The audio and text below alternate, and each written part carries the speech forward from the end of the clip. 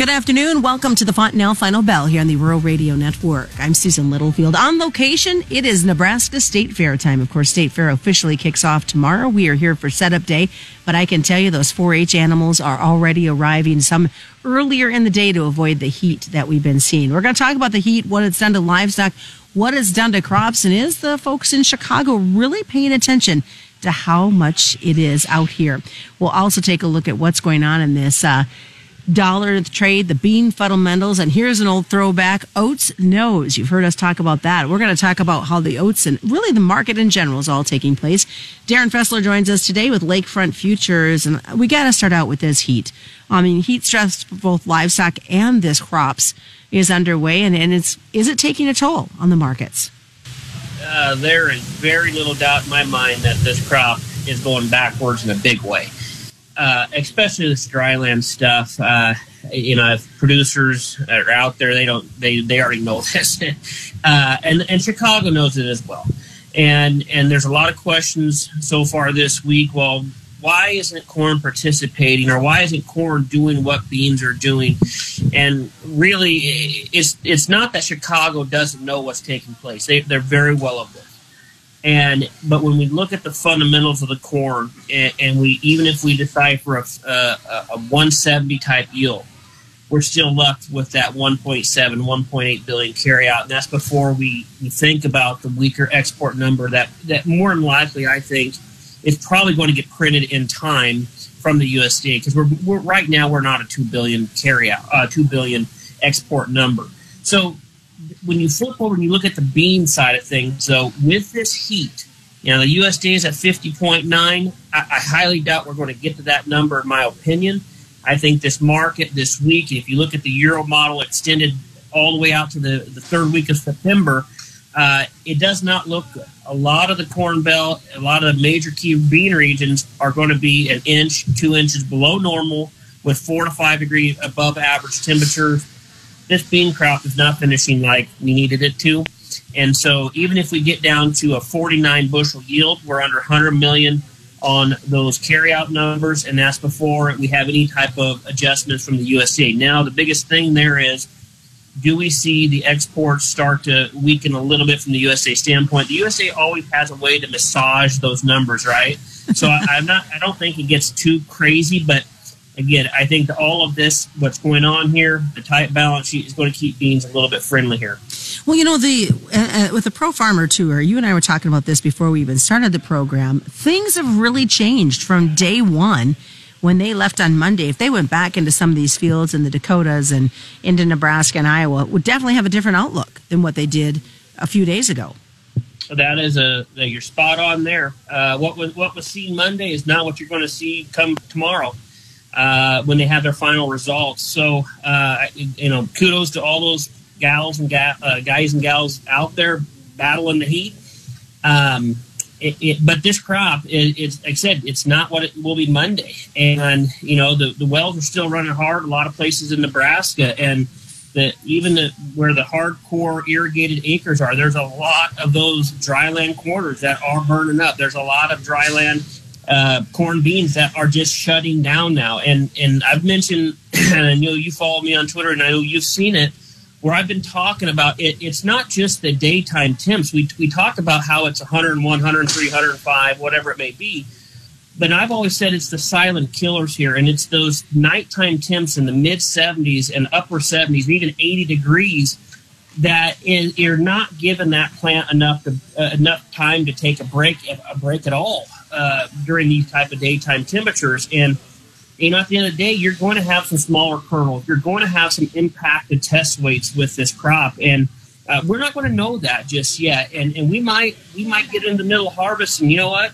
See, verification. Yeah, this heat had a lot more impact in June when it was dry in June in that V4, V7 stage. And then how this crop finished. It could have a big determining factor about really where we are at the end of the day. So really, all that being said, though, go ahead. We still got to be competitive relative to the Brazilian market. Now, there's a huge backlog of ships in Brazil, about 45 days out at some ports. So even if we go towards a 530 or 540 on D's corn, I don't think it's possible without some geopolitical mix, into that picture. But beans going to 14 or 14.30, are they sustainable at those levels if Brazil is not going to participate on the upside? So I think where we are relative to Brazil is another factor that this market's trying to obviously take a look at. Because at 14.30, can we move those exports? Now, crush margins remain strong. Meal's going to have to participate. I think oil's going to have to participate with it. And obviously the equity markets are not doing too hot here today. So the geo macro picture that I've been talking about is very, very mixed bag here, especially when you look at China and our largest buyer. I was going to say, and the fact that China continues to look to Brazil to make those purchases and not the U.S. like they usually do this time of year. Yeah, and the thing is with the Chinese looking to Brazil, I mean, the whole BRICS nations, the alliance is getting stronger, especially versus the NATO-type countries. So the only thing that's going to slow that relationship down is just what's going on here. Brazil's coming off a record corn crop, record bean crop. It's just a backlog of ships now. And China, we can't ignore the big floods that China has happened here. Now, the data is very, very mixed at best of what type of damage was done in China right now. But if China starts stepping in here and buying a bunch of stuff, maybe that losses from those floods are a lot greater than what they're leading the market to believe. All right, well, stick around, folks. We've got a lot more to hit on the second half of the Fontanelle Final Bell. We're also going to talk a little bit about, you heard Darin just talk about the quality of this grain. What does that mean going forward?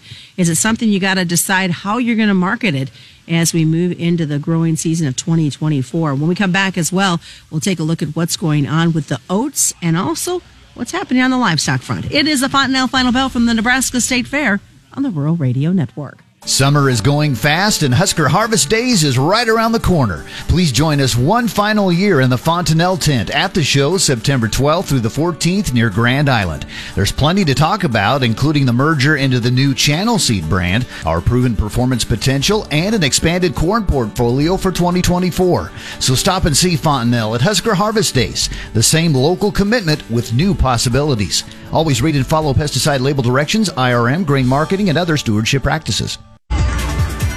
Welcome back to the Fontanelle Final Bell here on the Rural Radio Network. I'm Susan Littlefield. Again, we are at the Nebraska State Fair for the run through Labor Day. Encouraging folks stop on by, say hi, and of course, check out all the amazing livestock that'll be on display during the show.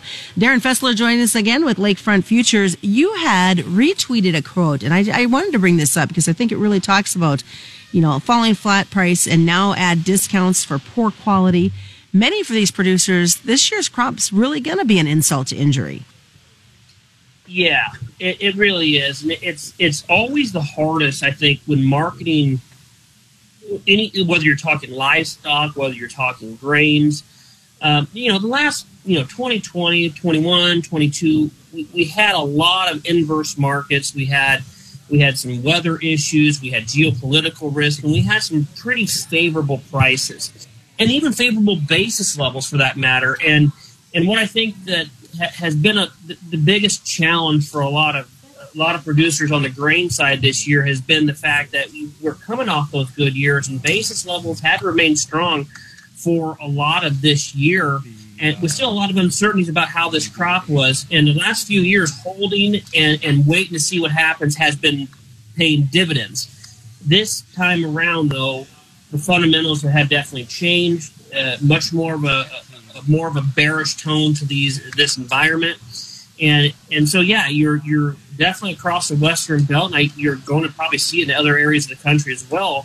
You're adding insult on injury here, and what do you do now though? I think at this moment there's a lot of producers out there. It's hopefully that this 430 level, or I should say 473 level on the D's corn holds, and let the combines roll and see what happens at the end of the day. If there is a much broader production issue out there, then we're going to see that initially, I think, first in the basis levels of some locales around the state. And not only that, the spread action is probably going to influence the trade as well. The spread action has not been all that friendly in the corn market or the beans. Even though beans, the fundamentals remain strong, the price action of the flat outright futures remain strong. The spreads are not saying that, hey, this is a big concern for the market at the time being. And I've always been the spreads to me from one contract month to the next. To me, they're the canary is the coal mine of how this trade is doing it. And so what we're going to continue to say is, hey, if you got hedges on December corn, we like to see these spreads widen out a little bit further yet before we make our rolls to, say, the March contract. But at the time here, we're dealing with a much different interest rate environment as well. So we got to keep that in factor in our back of our mind, too, if we're making rolls or if our intention is to hold from D's to July. We got to make sure that those carries are there to pay for that opportunity cost. So oats is something we don't talk a lot about. It's not a really highly competitively traded market, but Oats knows just kind of set the tone today. Oats had a very, very good day, up over 4%, 19 cents higher on the day, but it's had a really good run since basically the middle of June. The small seeds are even canola, which there's not a whole lot obviously growing in Nebraska here, but that small seed product has been on fire here. Now, could it lead way through some higher corn, bean, wheat prices? The thing with the overall commodity complex is when I look at the Goldman or the Bloomberg commodity indexes, they've all been in a bearish downtrend since basically last December.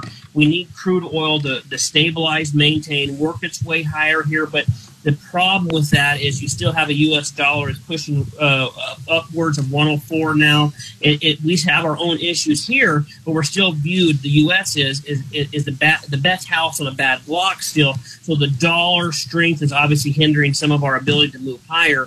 But again, it's how big does the issues become in the U.S. and does it matter at the end of the day if Brazil has to supply and China wants it? So I think the biggest factor we got to watch is the economic data coming out of China, the biggest buyer that we have. If that starts to improve, or if the government starts to stimulate or try to stimulate their economy, it could be good for commodities as a whole, because that whole inflationary type of trade going on. Well, we can't forget about the happenings of the livestock. Kind of give us your spin on what we saw with this cattle and seeing some positives. Yeah, sadly, this week has taken its toll, I think, on a lot of producers in cattle.